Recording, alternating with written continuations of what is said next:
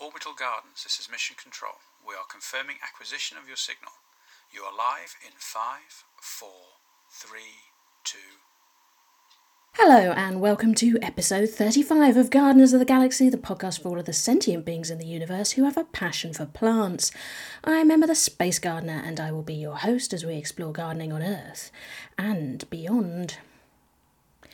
In the last episode, we heard from researcher Luke Fountain about his work investigating the nitrogen cycle. That's a collection of biological and geological processes that cycle nitrogen through Earth's ecosystems. From our school days, we're all familiar with similar cycles that show us how water and carbon move through our world. We rely on these processes to clean our water, deal with our waste and produce the oxygen we breathe.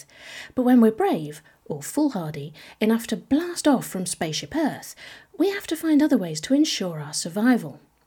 Unfortunately, we haven't yet found a way to pack our ecosystem and take it with us. Science fiction often glosses over the details of how humans sustain themselves in space. Still, sometimes we see spaceships filled with plants as part of bioregenerative life support systems, biological systems that produce oxygen, scrub carbon dioxide, clean wastewater and provide food for the crew. Humans have been thinking about bioregenerative life support systems, referred to as BLSS, since the early days of space travel. Yet astronauts on the International Space Station rely on technical systems, referred to as physico-chemical systems, to recycle air and water. They depend on regular resupply rockets from Earth and have only had a few mouthfuls of space-grown food. Our friends at the Kennedy Space Center recently published a new review article that looks back at the first 60 years of bioregenerative life support systems. Published in Frontiers in Astronomy and Space Science, it's called Supplemental Food Production with Plants, a review of NASA research. It explains that it takes around 40 square metres of crops grown under high-intensity lighting to produce enough food and recycle the atmosphere for one person. So although we've been conducting research into bioregenerative life support systems since the early days of spaceflight, our orbital experiments have been limited by mass, volume and energy supply. NASA's Controlled Ecological Life Support Systems CELSS program has been running since around 1980. It has mainly focused on large-scale systems that would grow staple crops, think wheat, maize and potatoes, on the Moon or Mars. But it also proposed a smaller system that could grow supplemental food crops for astronauts in orbit or on their way to Mars, often referred to as a salad machine. And it's that concept that we see being developed on the International Space Station at the moment. NASA astronauts ate their first official bites of space-grown food in 2015. That was outrageous red romaine lettuce grown in the first of 2 veggie growth chambers installed on the ISS in 2014. A second veggie chamber followed in 2017, and the 2 were used together for the first time in February 2018. Since then, 9 more crops have grown in veggie: Waldman's green lettuce, dragoon lettuce, Tokyo Bacana Chinese cabbage, Mitsuna, red Russian kale, wasabi mustard, extra dwarf pak choi and mara mustard, and Scott Kelly's famous zinnias.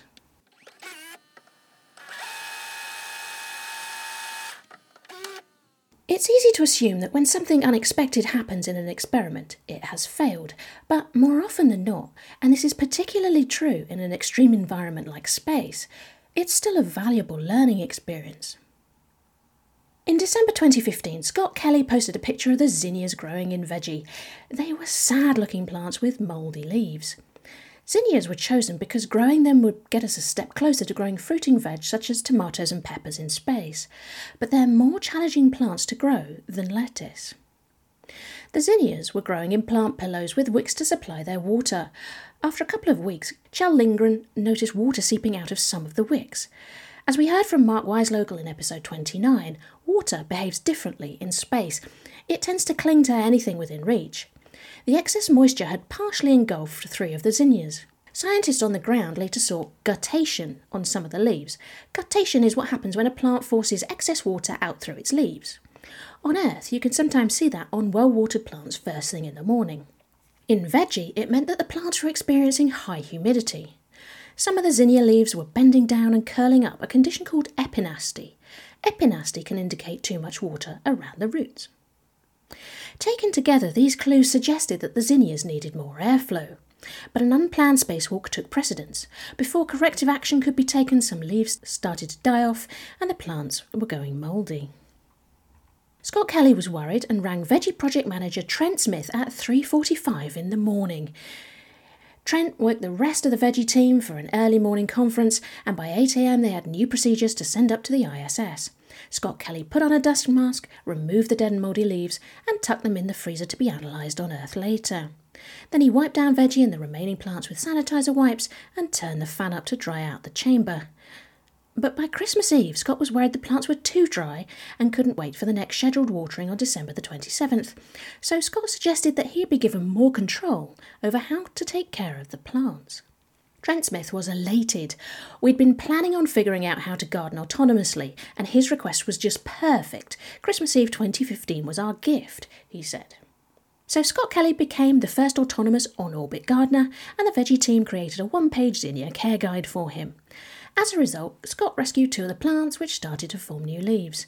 And the rest, as they say, is history, because who could forget the memorable pictures Scott posted of his zinnia bouquet on Valentine's Day?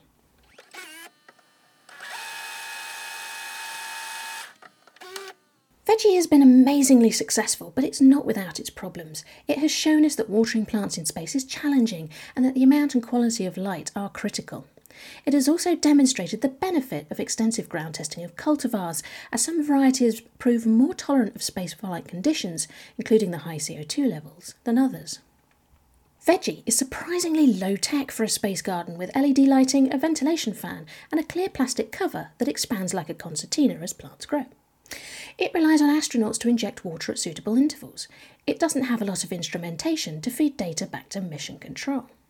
The Advanced Plant Habitat, or APH, is quite different, but before we get to that, I'd like to take a second to give a big shout out to my Patreon supporters and remind you that from just £1 a month you can join our community of space gardeners and support the show. Visit patreon.com/Gardeners of the Galaxy to find out more.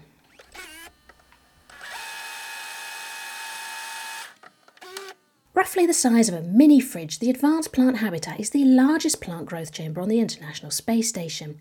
It offers plants more growing space and tests which environmental conditions work best for space plants. While Veggie relies on the ISS atmosphere, the APH is fully enclosed and can regulate temperature, humidity, oxygen and carbon dioxide levels. Its settings can be adjusted for growing different types of plants and are monitored and controlled from Earth. That frees up crew time, as the astronauts are only required to add water and occasionally replace things like ethylene and carbon dioxide scrubbers and filters. The APH also has an upgraded light array with white, red, blue, green and far red LEDs. In addition, each of the lights can be programmed individually, producing a wide range of light colours and intensities tailored to each plant's requirements.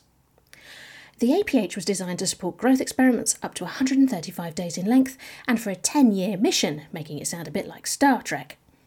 The APH was assembled and installed in the Japanese Kibo module in 2018. Its first mission was a 7-week hardware validation test, growing Arabidopsis and Apogee dwarf wheat at the same time. The goal of the test was to confirm that the APH could measure fundamental plant responses to spaceflight conditions, and that it could be controlled from Earth, including program changes to environmental conditions and photographic sequences. The 2 crops together were used to demonstrate crew procedures, planting protocols and watering schemes. Arabidopsis has a short life cycle. Harvesting the mature plants tested the APH's ability to contain plant debris. Meanwhile, the wheat plants cycled a lot of water through the system, testing root zone moisture control and the recovery of transpired water by condensation. The wheat canopy was also used to validate the ability of the APH to measure gas exchange of plants. After a successful validation test, the APH got down to some serious science. Its first experiment, PH01, was called an Integrated Omics Guided Approach to Lignification and Gravitational Responses, the Final Frontier. Now, that's a mouthful. The short blurb about the experiment isn't much better. It says that Plant Habitat 1 compared differences in genetics, metabolism, photosynthesis and gravity sensing between various Arabidopsis plant lines grown in space and on Earth. This investigation was expected to provide key insights on major changes occurring in plants exposed to microgravity. Last year, we saw the results of the second experiment in the Plant Habitat series, as astronauts were able to harvest and eat radishes for the first time. Dr. Carl Hassenstein joined us in episode 13 to talk about the space radish experiment while it was happening. He chose radishes because they are a small, quick-growing plant in the same family as Arabidopsis, helping us optimise plant growth in space. It also evaluated the nutrition and taste of the plants.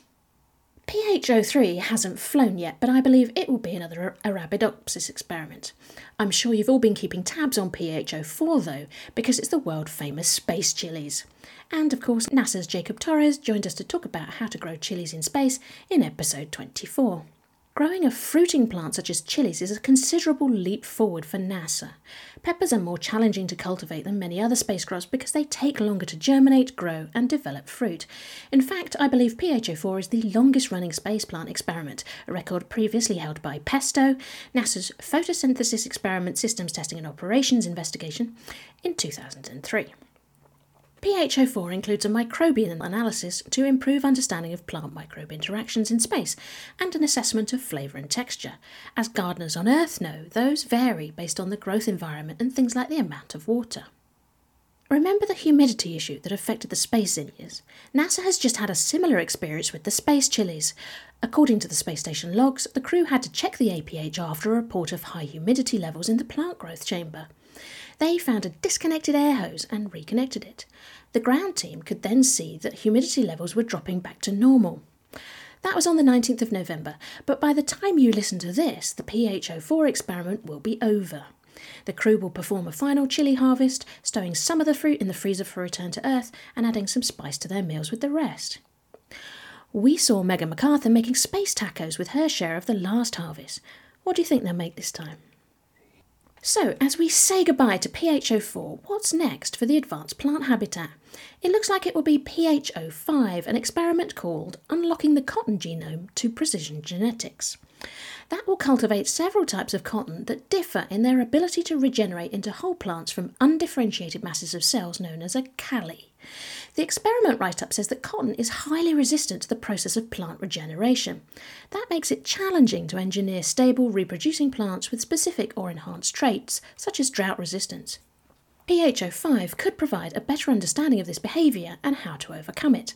The principal investigator is Christopher Susky from Clemson University, and PH05 is scheduled for expeditions 66 and 67, so we could be seeing cotton growing on the ISS again next year.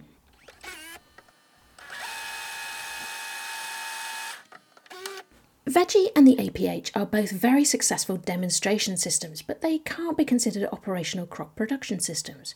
So what's the next step? We're just starting to see mentions from NASA of a new system called OHALO 3. Now, I have no idea to pronounce that, but I assume that the name is a reference to OHALO 2, an archaeological site in Israel. OHALO 2 is one of the best preserved hunter-gatherer archaeological sites, dating to around 23,000 years ago. It's significant for two reasons: the earliest brushwood dwellings and evidence for the earliest small-scale plant cultivation, some 11,000 years before the onset of agriculture. Scientists have found the remains of numerous fruits and cereals there, preserved in anaerobic conditions under silt and water. That's also extremely rare, as vegetable matter usually decomposes very quickly. So OHALO 3 is NASA's next step towards space crop production and could arrive on the ISS as early as 2024. Like the APH, OHALO 3 will be atmospherically closed to recycle transpired humidity and have automation and sensing capabilities. It is designed to be evolvable and expandable and will initially test different water delivery and volume optimization concepts for growing plants in microgravity. Intended as a permanent addition to the ISS, OHALO 3 will investigate the operational challenges associated with the sustained production of crops in space.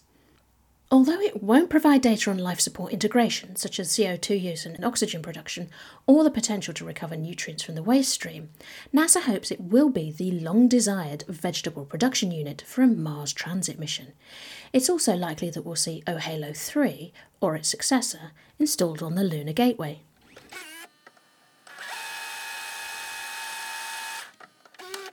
That's it for this episode. All being well, Viggo Vamelink will be joining us next time to discuss his research into growing plants in Martian and lunar soils. Don't forget you can sign up to support the show at patreon.com/Gardeners of the Galaxy. Podchaser is a great place to review podcasts, and you can find me there by searching for Gardeners of the Galaxy, and I'm still posting daily space gardening photos on social media. You can find me at Orbital Gardens on Twitter and Instagram, and Gardeners of the Galaxy has its own Facebook page. Thanks for listening. Goodbye. Orbital Gardens, this is Mission Control, confirming termination of your signal. We've heard from Mark Watney, and he'd love to visit for dinner in the Space Garden. However, he does have a concern about the menu. Apparently he's sick of potatoes. Mission Control out.